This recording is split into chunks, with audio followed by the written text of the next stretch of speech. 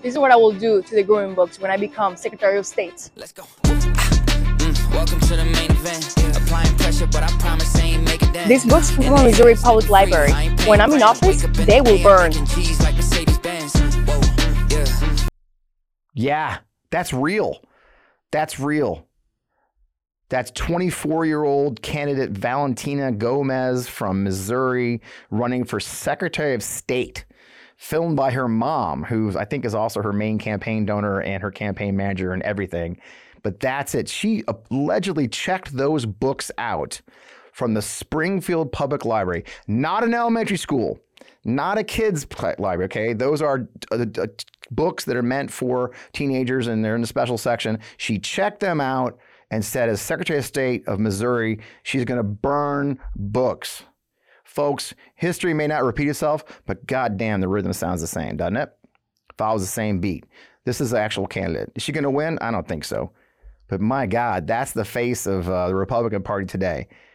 And that's here in Missouri. So, and I got a second video I want you to watch. Now, this is a little longer, and it's just the audio, but I want you to listen very carefully to an argument in the Missouri State Senate, which is a Republican supermajority. That's important for you to understand. It means the Republicans can do whatever they want without Democratic support, as long as they stick together, which they all hate each other, but we'll do that. But this is the argument this week over an amendment to the state law that was passed a couple years ago that bans all abortions. Missouri was the first state in the country after the Dobbs decision to fully outlaw all forms of abortion with no exceptions. Eric Schmidt was then the AG. Now he's a senator. He was eager to sign that law the very first night it came out. Dobbs came out. There's been a big push here in Missouri to try and at least get exceptions. This, ladies and gentlemen, this friendly followers, this passionate people, this is the discussion that was had about a bill to allow exceptions for victims of rape and incest. Listen carefully to this whole conversation from State Senator Sandy Crawford, a Republican from rural Missouri. Where do children come from? Who gives life? God. God gives life, right? That's what it all boils down to me. Does God make mistakes? God does not make mistakes, but his creation, and I'm one of them, makes plenty of them. Yes, we absolutely make mistakes, but God does not make mistakes. And for some reason, even in some of these very horrific cases, there was a reason that God allowed that there to be a child out of that situation. You know, I don't talk about this a whole lot. I think I've talked about it on the floor before, but I was never able to have children. So that makes maybe life a little bit more precious to me. And, you know, no matter what I tried, nothing worked. But what it told me was this: it wasn't me doing it, it was somebody else. And so I just wanted to make the point, and I thought it was really important that females on the other side of the coin spoke on this. And so, but I wanted to use you kind of to bounce some things off of, because I knew you were kind of down the same line as I was. But I just want us to think about that. And one of the other senators was talking about God and religion a lot, but I just wanted to bring out the point that, you know, God is perfect. God does not make mistakes. And for some reason, he allows that to happen. Bad things happen.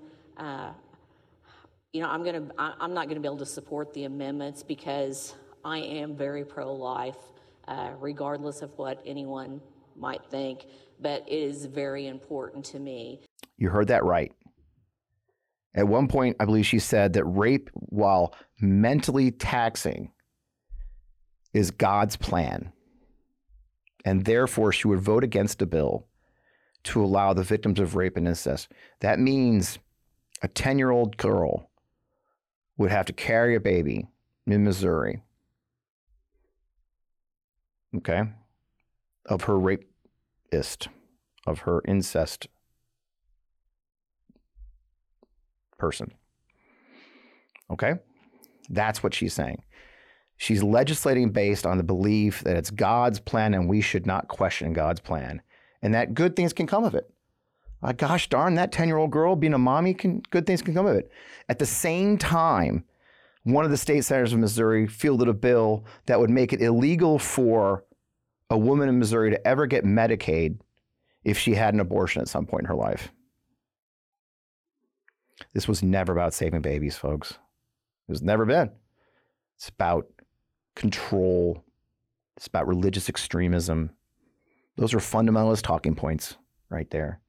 And we're going to have to fight back. And why am I showing you stuff in Missouri? As you know, I'm from Missouri. I live in Missouri. Because my point, and it's something I'm going to talk about a lot, and matter of fact, next week's guest is going to talk about it, I'm sure, is the fact that we focus a lot. This show is going to be a lot about Donald Trump, almost all about Donald Trump, his legal travails. But what I want you to understand, my friends, is not just Donald Trump, okay? The idea that Trump going away is going to make everything normal again. We have to understand that this is a fight for our country, and it goes all the way down to the streets of Missouri. It's not Donald Trump. He's who he is. We have to fight at your school board. You have to fight your city council. You have to fight for your obscure races like Secretary of State. Who even knows the Secretary of State does? I barely know. I'm a freaking political guy. Those are the people who want those jobs. And why do they want those jobs? So they can control you. With that, I'm going to talk to a great guest to talk about the craziness of the legal system. And we're going to talk about why it's so important for you to get involved in this democracy before it's too late. Let's get on with the show.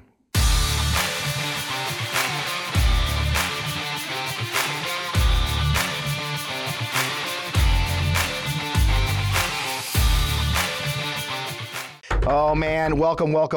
Obviously, there's a lot to talk about. You know, every week I say it's been a crazy week, but holy crap, man, this week was especially nuts. You know, we usually record on Wednesdays, as you guys know. Thank God with scheduling conflicts, we're doing it Friday because so much has happened. And so I'm thrilled to welcome Professor Austin Sarat. He is a political science attorney. He's with the William Nelson Cromwell Professor of Jurisprudence and Political Science at Amherst College. A million other things in your bio, sir. Written, co-written, edited more than 50 books in the fields of law and political science. Austin, thank you for joining the show. I really appreciate you being here.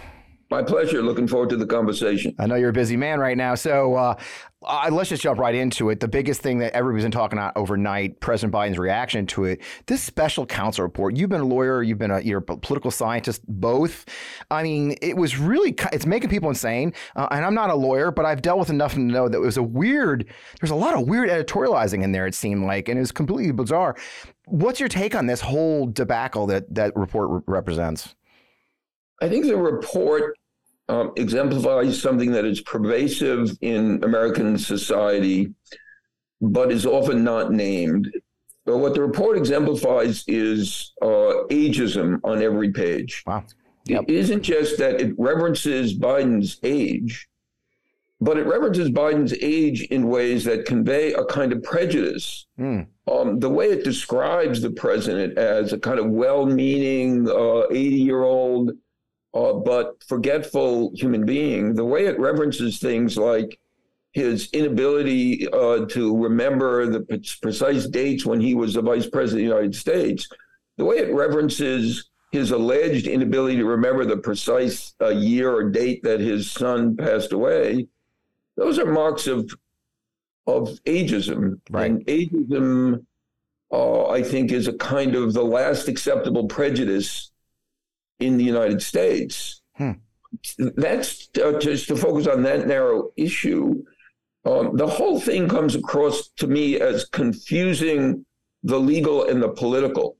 Yeah. It's as if what the special prosecutor was trying to do was to accomplish a legal end, to make a determination about whether the president violated any federal laws. And along the way, in addition to accomplishing the legal end of making that judgment, it's as if the special prosecutor was trying to do what James Comey did in 2016, which is to put his hand on the scales of judgment in a presidential election. Right. And it's just unheard of. I mean, the legal argument, I mean, I've seen so many great analysis of it. I mean, in one page, he's saying that he clearly took this evidence and hid it. But 200 pages later, he's saying, well, there really isn't enough evidence to prove that. It's just like, and so he went this bizarre editorial content, and I'm Frank, I understand like it. I mean, it reminds me of some lawsuits libel lawsuits, but to see a prosecutor put these things in there to paint such a clear picture of what he was politically editorializing. I mean, was there a mistake by Garland? I mean, putting this guy, I mean, he's a Republican, her's a Republican, right? I mean, do you think there is a mistake right at the foundation of this whole thing, or how do we get here?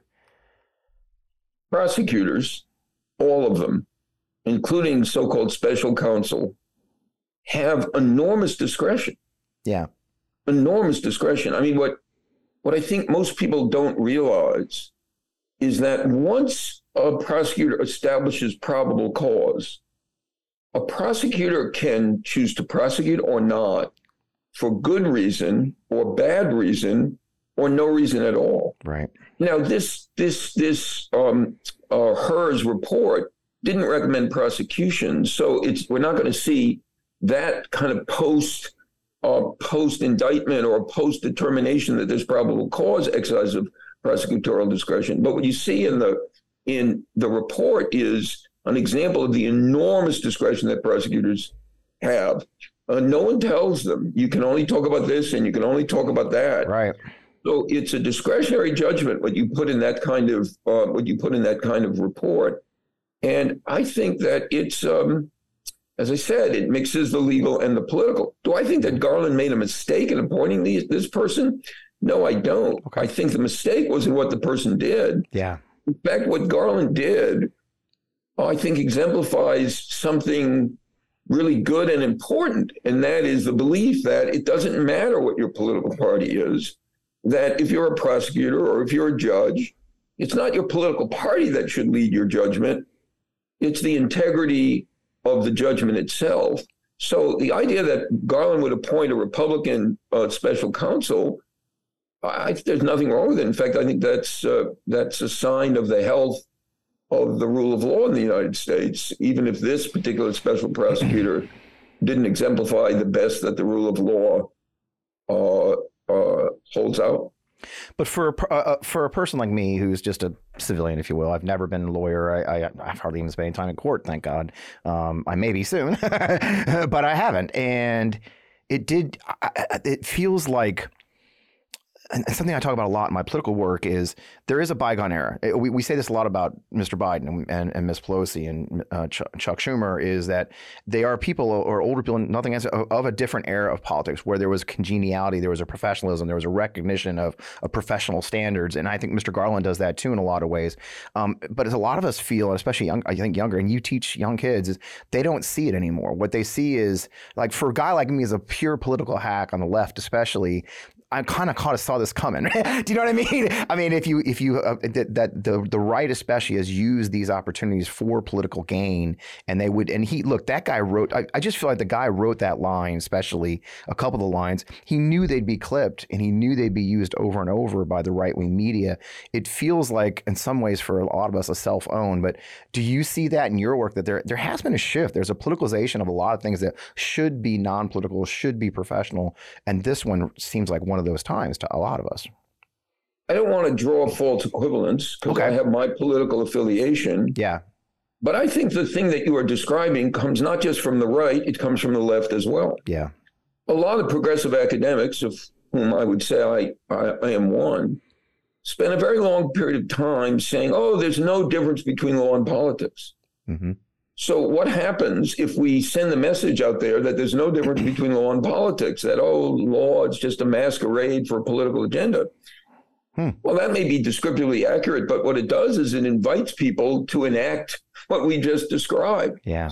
So, look, Michelle Obama offered up formula. It's a very hard formula. I'm not sure it's a formula that needs to govern all of our political lives. Michelle Obama said, when they go low, we go high. Yeah. So to recognize that this was a bit of a political hit job, it might confirm our skepticism or our cynicism about the possibility of impartial, disinterested pursuit of the truth. But what's the choice? That we give into it and that we enact the very same thing on the other side? I think what we should do is we should criticize it, and we should point out its failings, and we should hold the standard of impartial, disinterested judgment as the standard of criticism that we use, and not just give in to the cynicism of, well, it's just another political hit job. I love it. I think that's a great perspective. And you've been doing it a long time, and you've seen the arc of these things probably even much more than I have professionally. But we did have a good example of how it can go right? I think if we go back to the D.C. Circuit of the Appeals Court ruling, which is being described by many smarter people than me as an airtight ruling on the immunity, the exceptional ruling argument, that almost kind of highlights what you just said, sir, is like it goes back to the proper prosecution of the law. Those were, one of those were Republican appointed, two were not. But right. They worked very hard. They took their time, which frustrated a lot of political people, right? But that's a very good ruling, right? I kind of think it does make your point, doesn't it? That ruling was based on the law and very clear in its thing. Was that your take on that ruling as well? Yes, I thought it was a model of legal reasoning. I thought it was a model of careful analysis. I thought it was a model of taking the arguments presented, each one of them, and treating them thoroughly. Yeah. I thought it was a model of careful attention to the facts. I thought it was a model of the use of history to inform legal analysis. And as you pointed out, and I quite liked, two judges appointed by Democrats, one judge appointed by a Republican, and they issued this unusual form of legal opinion, the per curiam opinion for the court, because they wanted to send the message that this was not simply the expression of a judge. This was the expression of all of them together. And that was an amazing and important moment, I think. Yeah. And the claim, my own view, of course, the claim of absolute immunity has no basis in the American Constitution, has no basis in history of the Republic. And I thought that decision was so good that it doesn't need further review. I hope the United States Supreme Court will refuse to hear if President Trump appeals. I hope the court will refuse to hear it, because I don't think the Supreme Court can do any better than was done by that panel of the D.C. Circuit Court of Appeals. That's quite a statement, because we have been disappointed a lot, right? We have seen some, the Florida case is dragging on. We're seeing some, manipulation, it feels like, of the rules and the laws. But these three judges came out strong with an airtight case, and it kind of does play to what we've struggled with the Supreme Court of taking on these very political cases, which did happen this week again, right? The next case we talk about, of course, is the arguments yesterday in support of knocking Trump off the Colorado ballot. I actually had one of the plaintiff's lawyers here on the show not 2-3 weeks ago, Mario Nicolas, and that a lot of experts have listened into the arguments, and there was a lot. It sounded like there was a disappointment, but I think for our conversation, I felt like they were just trying to find a way to not have to do this, right? Like not take the position of kicking him off the ballot, which is they're looking for that safer space, leading us to say, with the D.C. Court of Appeals being such a strong case, it does give them the safety of saying not good enough, right? Is that your? Do you think that was their goal, the court? I think it's a nightmare if you're a Supreme Court justice to be confronted with the question of, is the President of the United States, the former President of the United States, absolutely immune from criminal prosecution on one day, so to speak, and the next day, should the leading Republican contender and former President of the United States be disqualified from appearing on the presidential ballot? Right. As I said, I hope the Supreme Court will not take the immunity case. I hope it will just let it rest where it is. I hope that will enable the legal proceeding in Washington, D.C. against the former president to proceed, so that there can be a determination made in a court of law about whether his actions after the 2020 election violated federal law. With respect to the disqualification case, again, I kind of found it very intriguing, because it seemed to me that the judges were acting like judges. They were carefully attending to questions like, is the president included under officers of the United States? They were carefully attending to what would be the consequence of a ruling.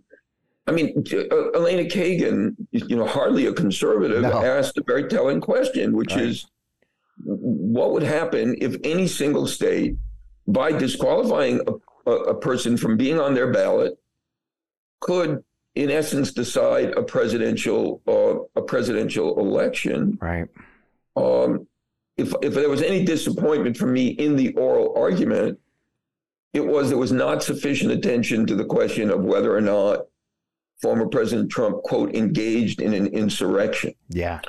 But what they did focused on in what I would describe as a kind of lawyer-like way, a judge-like way. It struck me that they were displaying a kind of craftsperson's approach to this. We need to figure out whether or not the president is an officer of the United States. We need to figure out whether or not there needs to be some prior determination that he engaged in an insurrection. Yeah. Before disqualification can proceed. Look, I don't want to seem naive about this, but I think we can walk and chew gum at the same time. We can call out the politicization. We can call out the use and misuse of legal process for political ends. We can call out the special counsel for the ageism of the report that he produced. At the same time, holding firm to standards that say, actually, it makes a difference if you're impartial. Actually, we believe that impartiality can be achieved and can be demonstrated. Actually, what we want judges to do is to pay attention to the law, not just to their political goals. So I think it's important to be simultaneously realistic, but also aspirational. Right. And actually, let's take a pause right there. That's a great place. So we have great sponsors this week. Let's pause just for our sponsor. Come right back. If you're like me, you understand the pain of finding out what to wear each day. I mean, most clothes I have are uncomfortable, never actually the size I really am, and not to mention how much time is wasted trying to find a good outfit. And when you do have a good fit, you can only wear it for a few hours. We have to change for an important meeting or dinner, find a new outfit. Now, everyone wants to dress well at all times because, simply put, it's a confidence booster, even for men like me. Men's closets were due for a radical overhaul and reinvention, and Rhone stepped up to the challenge. Rhone's commuter collection is the most comfortable, breathable, and flexible set of products known to man, and here's why. Rhone helps you get ready for any occasion with the commuter collection, which offers the world's most comfortable pants, dress shirts, quarter zips, and polos. You've never have to worry about what to wear when you have the Rhone commuter collection. With Gold Fusion anti-odor technology, you'll be smelling fresh and clean all day long. And on top of that, Rhone is 100% machine washable, so you can just ditch it all in the dry cleaner or ditch the dry cleaner completely, put it all in your own washing machine yourself. You know, I'm obsessed with the Rhone commuter collection. We're on the move a lot, whether it's I'm catching a flight or I'm going to a meeting or whatever. The Rhone commuter collection has never let me down so far. The commuter collection can get you through any workday and straight into whatever comes next. So here's what I want you to do. I want you to head to Rhone.com/Fred. Use promo code Fred to save 20% off your entire order. That's 20% off your entire order when you head to RHONE.com/Fred and use code Fred. It's time for you to find your corner office of comfort. Check out our sponsor, Rhone. I hope you'll buy some outfits today. And we're back. So we left off with the aspirational idea of these court rulings being appropriate and holding them to it. How do we as American citizens, I mean, the courts are so unique, right? I mean, how can we hold their feet to the fire? Is there a way, and you've been doing this your whole life professionally and personally, how do we hold them accountable? How could our viewers, for example, is there a way for us to finally push them, or is it things like this, having these conversations? I want to, if you will, avoid the question the way you've asked it. And, perfectly okay. and focus on, quote, what we can do. Okay. So many people in the United States are concerned about the fate of democracy and the fate of the rule of law. Yeah. Those concerns are absolutely appropriate. They're absolutely appropriate, no doubt about it. But there's something each one of us can do. It's not just about how do we prevent the courts from going off the rails. Here are some things that I think citizens can do in their daily lives. They can think democratically. Now I'm going to tell you what I mean by thinking democratically. They can practice democratic virtues. Here's what I think some of those democratic virtues are. For a democracy to survive, we have to be committed to the idea that each of us needs to tell the truth as we know it, but to tell it in a way that can be heard by somebody who doesn't already agree with us. Too much discourse in the United States is about telling the truth as we know it and pleasing other members of our team. Too little discourse tries to imagine, how can I say what I want to say in a way that could be comprehended, understood, and maybe taken on board by people who don't agree with me. To think democratically is to value listening as much as speaking. To think democratically is to be genuinely curious about the views of others with whom one doesn't agree. To think democratically is to be modest enough to imagine that our side might not win, and to be able to accept the results when we don't win.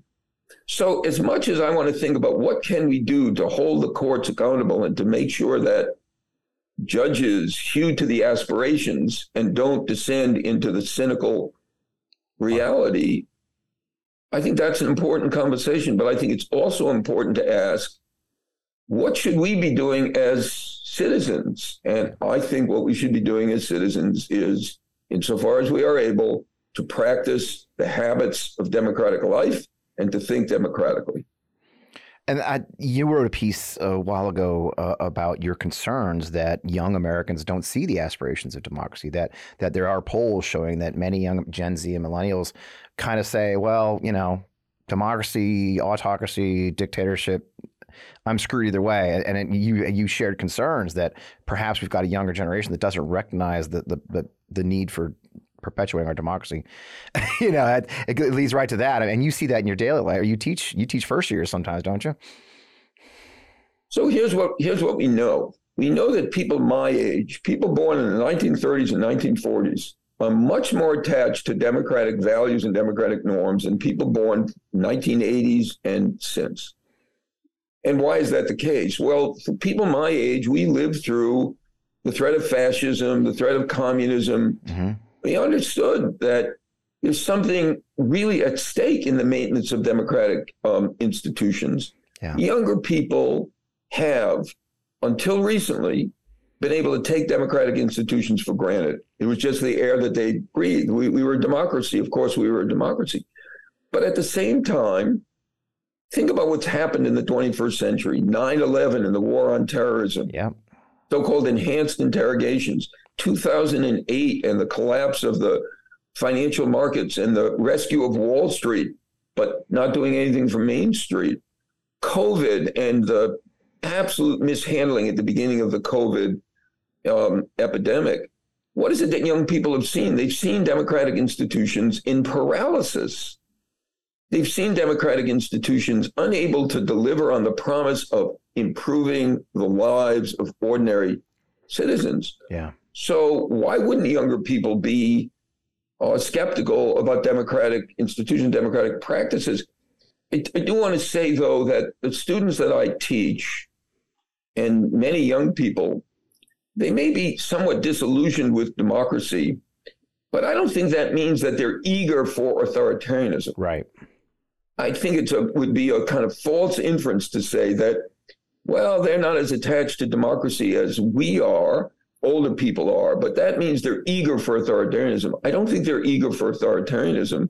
I think what they're eager for is the revitalization of a form of government that would be inclusive, egalitarian, that would treat people with dignity, that would attend to real problems like problems of climate change and racial justice and gender justice. That's what I think younger people want. And I think their disillusionment with democracy ought to inspire us to give them some model of democracy, to give them some example of democracy that would be worth their loyalty.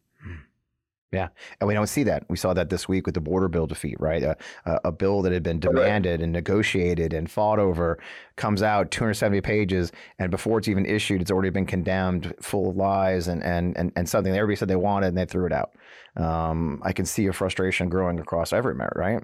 Well, I think it's this is an example of the paralysis which has affected and afflicted, I think, our national government. It's a miracle when legislation gets passed that reflects a kind of what the American people want. I mean, the American people want gun control. Well, we got some gun control, not a lot of gun control. Yeah. American people want reproductive rights. Well, we're in a battle for reproductive rights. So I think that's right. I think the thing that we goes back to the realism and aspiration. We have to acknowledge the reality of democratic dysfunction, but not give up on the aspiration of democratic life and democratic culture and thinking democratically. Yeah, and show it work. And what's the future of that? I mean, you did a piece recently how the proliferation of polls and the proliferation of discussing the horse race, right? That's what we talk about every week. Oh, he's up, he's down, they're up, they're down, you know. And we're getting lost, right? I mean, there's so much of it now. While we all are kind of addicted to it, like a dopamine rush. Do you think that's part of what we're talking about, right? We're constantly being told what we're thinking, right? And it may not be accurate, right? I mean, I think that undermines a lot of what we're saying too, doesn't it? I agree with you. I confess, as I did in the piece, to being addicted to polls. The latest poll, I'm on it right away. So I'm not criticizing others. I'm saying about myself that too much attention is paid to the horse race. Too much attention is paid to, is Biden leading Trump? Is Trump leading Biden? What we ought to be paying attention to is mobilizing to advance causes that we believe in, voting, supporting candidates who we think are going to provide effective solutions to pressing problems.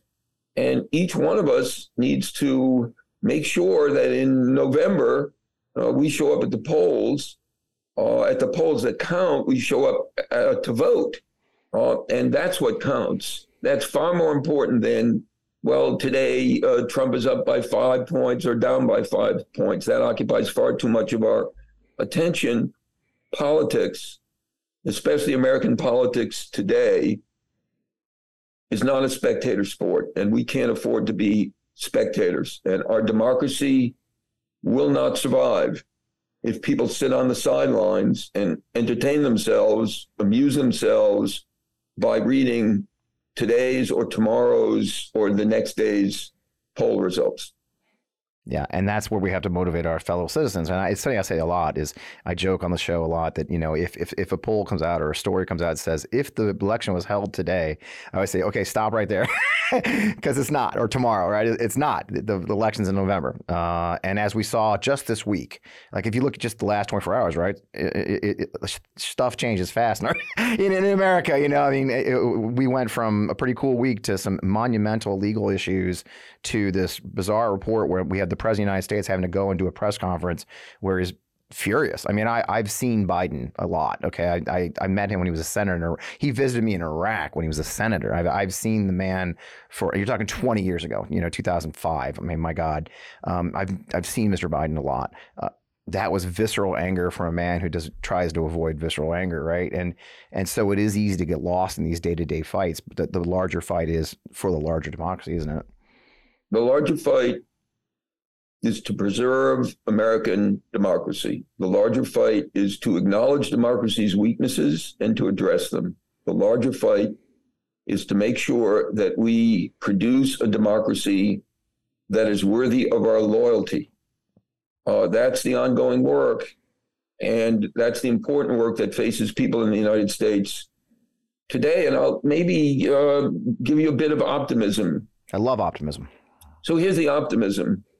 For my generation, it was fascism and communism that animated our devotion to democratic institutions. Yep.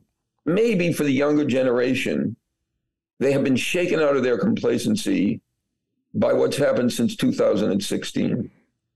Perversely, the phenomenon of the MAGA Republicans and the former president's attack on democracy might shake the younger generation out of their complacency. Yeah. So how's that for a bit of optimism?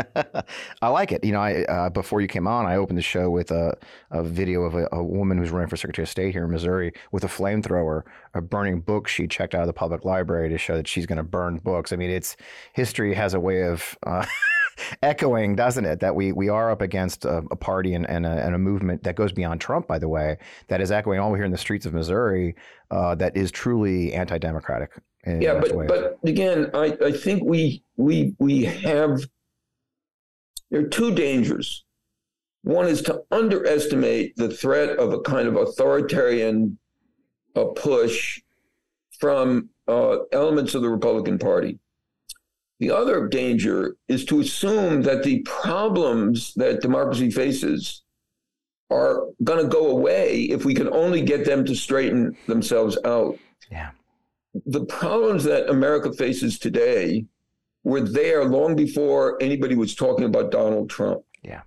So to the extent that people think that former President Trump is a threat to democracy, that may very well be. But the real threats to democracy are out there on Main Street. There are schools that don't work. There are healthcare that doesn't deliver. There are roads that you can't drive on. There are communities that don't have broadband. There's the inability of a generation to imagine that they can live better than their parents live. There's income inequality. Those are the issues that we have to get down to addressing if we're really going to deal with the problems that threaten American democracy. I could have said it better myself. And I couldn't. I'd just rather end there too. I mean, thank you so much, Professor Sarat. Your time is so valuable. I appreciate it. Thank you so much for having me on. I appreciate the conversation. All right, we'll see you again soon. We got more to talk about next time. Thanks so much. Wow, what a great conversation. I'm so fortunate I was able to get Austin on in a very short notice, by the way. And I'm glad we did it on Friday because so much has happened and trying to put it all in perspective. I know other Midas Touch Network shows are probably talking about these legal cases. They're all lawyers. I'm the only one that's not a lawyer, I think. But I did want to get some of his perspective because what makes Austin so unique is that he's not just a lawyer. He's also a political scientist who's been teaching for years and is highly accomplished. So, man, I love these kind of shows. Hey, I've been promising you for a while that I'd give you an update on what's going on with my case. So as many of you may have heard, or maybe this is your first time, you're watching the show for the first time, I'm one of the lucky people who's been sued by Michael Flynn. Failed former General Michael Flynn, former NSA, has been on a lawsuit spree, a libel spree, suing a number of people who they accuse of libeling him. I know of at least 4 or 5 cases, to be honest with you, that he has filed against people like Denver Riggleman for his book, a guy named Jim Stewartson for accusations about his involvement in the QAnon movement, my friend Rick Wilson for a couple of tweets. My God, I could go on. The list is long. And it's part of a MAGA movement. The law firm they're involved with, Banal Law Firm, Fraud Law Group, has been handling all these cases. Devin Nunes, Rich Grinnell, Kash Patel. They got $2.5 million from Donald Trump last year. Nobody knows how or why. So they've been on a lawsuit spring. Our case, for those who don't know, has been filed in the court in Sarasota, Florida, the federal court case in this case. It's interesting because others are state. In the big developments in the last 2 weeks were that Rick Wilson's case was dismissed at the state level. And Rick's case was very similar to ours. So if you don't know, the original accusation several months ago was that 3 tweets that I sent now over 2 years ago, accusing Mr. Flynn of several things that were I would argue true. We filed our dismissal. Between our dismissal being filed, they decided to update their filing. They dropped an updated filing where they actually updated the case to just a single tweet. Just one tweet sent 2 years ago that discusses Mr. Flynn's involvement with President Putin. And they want $150 million. I want you to chew on that for a second. I've been accused of libeling Mr. Flynn, and they want $150 million. Let's put that in perspective, that number. Rudy Giuliani was just penalized for $148 million for literally destroying the lives of 2 women in Atlanta. Donald Trump's been on a libel spree for 2 years against E. Jean Carroll. He was hit with $83 million. But no. Failed former General Michael Flynn wants this guy, who drives an 8-year-old car and has a 4-year-old computer to give him $150 million for a single tweet. That's the case. I've got incredible lawyers. Mark Zaid, Brad Moss, gentleman down in Florida is being wonderful to us.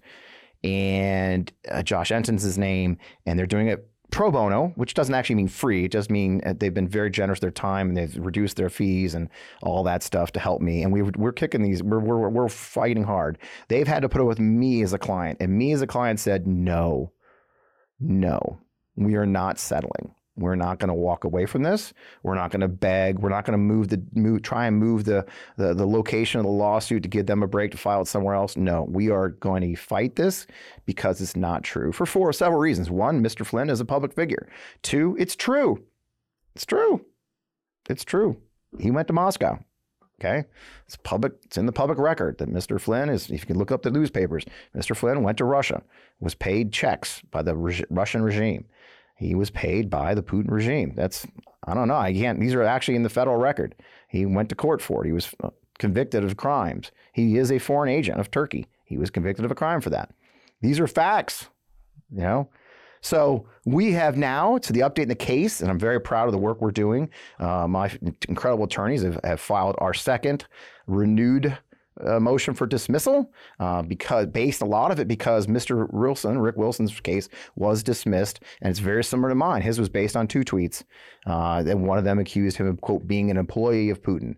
The judge wrote a very scathing report saying that he doesn't necessarily need to get a W-2 to be an employee. It's internet hyperbole, if you will. It's people being hyperbole, which is allowed. Okay. So based on that dismissal and other developments, we have filed for an immediate dismissal and we have filed for anti-SLAPP sanctions. We intend to seek sanctions against their attorneys.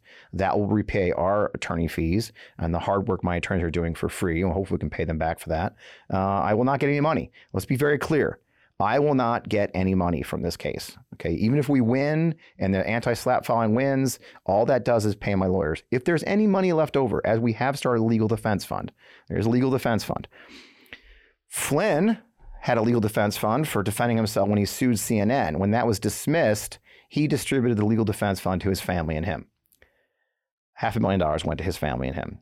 Our legal defense fund, which you can find on GoFundMe, and we will put a link up, Matt. If you put a link up on the screen, I will put a link in the blurb. I will put a story up on our Substack. It's on GoFundMe. It's defend democracy against MAGA lawsuits. Our funds, if there's any left after the lawyers pay their fees and travel, I'm probably going to have to travel to Florida for a hearing on the SLAPP sanctions. We're going to do that in person. If the case isn't dismissed, I'm not going to lie, folks. I'm not rich. I know you see me here and you think so. I'm not. I'm an average guy. I do this because I care. If it goes further, if we have to go to depositions, if we have to go to more, then the fact is that it'll cost a lot of money at that point. Flying in experts, expert witnesses, it gets fast, it gets ugly, and that's their hope. Their hope is to drain our bank accounts. Their hope is that we'll give up. Their hope is that we'll settle. I will not. I'm not. Just not going to do it. Principle, morals, and for what I stand for denies me any idea of giving in to someone whose goal is to threaten and intimidate people who speak up. I won't do it. So that's the update in the case. We have filed our dismissal. It's a long process. There's every reason to believe that our opponents will file for an extension. Out of professional courtesy, we'll give them the time. They're also trying to appeal Rick Wilson's case. I'm sure they're quite busy. We will, as professionals, give them their time. But in the end, we will continue to push for a dismissal of this outrageous case, this ludicrous amount of money, and the stupidity of it all. And no, if Mike Linzer lawyers are watching, I hope you're billing them. I'm not giving you a dime. Not a damn dime of my money is going to you. Ever. So that's the update in the case. Meanwhile, as you saw at the top of the show, the ludicrousness across our country is growing. The stupidity of our friends on the Republican side is growing. It's not just Donald Trump. Okay. What you saw happen in Congress last week is a perfect example. They demanded a law. When the law came just what they wanted, they walked away from the agreement. You cannot trust the Republican Congress in any way, shape, or form. The only answer is to flip it, folks. The only answer is to take the House back, to grow our lead in the Senate, to keep the White House. There is no other answer. Just as our guest today said, you do your duty and vote. Get your friends to vote. Okay, we're not going to flip them. They're not going to come to our side. We don't need to hug them closer, folks. We've tried hugging. Okay, hugging ain't working. Okay, we need to fight at the ballot box. We need to fight the electoral fight. Okay, I'm very proud to be the national chairman of Forgotten Democrats, sort of a spokesman. I lead the effort. Our goal is our first cycle here. It's very simple. It's not any like these PACs. It's not like my old work at the Lincoln Project. You'll never see an ad from Forgotten Dems. You're going to see our website's not fancy. You're going to see our social media isn't fancy. There's no staff. It's about 3 of us total. And they have other jobs, right? We all have other jobs. The goal of Forgotten Dems is a very simple one. Using a special earmark from the FEC, we're able to crowdfund your monthly donations to multiple candidates because no human touches it. The only rule is they need money because they're the lowest fundraising candidate nominee, Democratic nominee in the country. This money for Forgotten Democrats will go to Democratic nominees for Congress who have not been able to raise the money they need to put up a good fight against Republicans. Last cycle, 23 Republicans ran unopposed, 126 ran with opponents that never raised even $200,000. If we do this right, we raise enough money and we can fight back. And it's simple. The money comes to our we don't touch it. No human touches it. There's no forms that a candidate will fill out. There's nothing a candidate has to request. We're not going to prove his policy chops.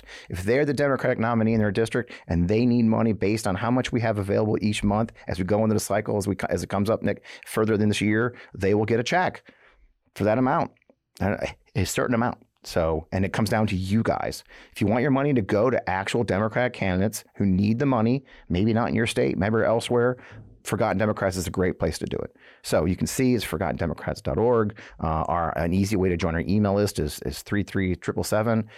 You just text Fred to 33777 and you can get on our email list. But I just love you to give a small monthly donation. $25 will go a long way. A little bit of that money goes to me to help me talk to candidates, to coach candidates, to do the research, to find out where the races are that need help. Okay. So we need a little bit of overhead so we can actually find out where the money should go. But it's that simple, folks.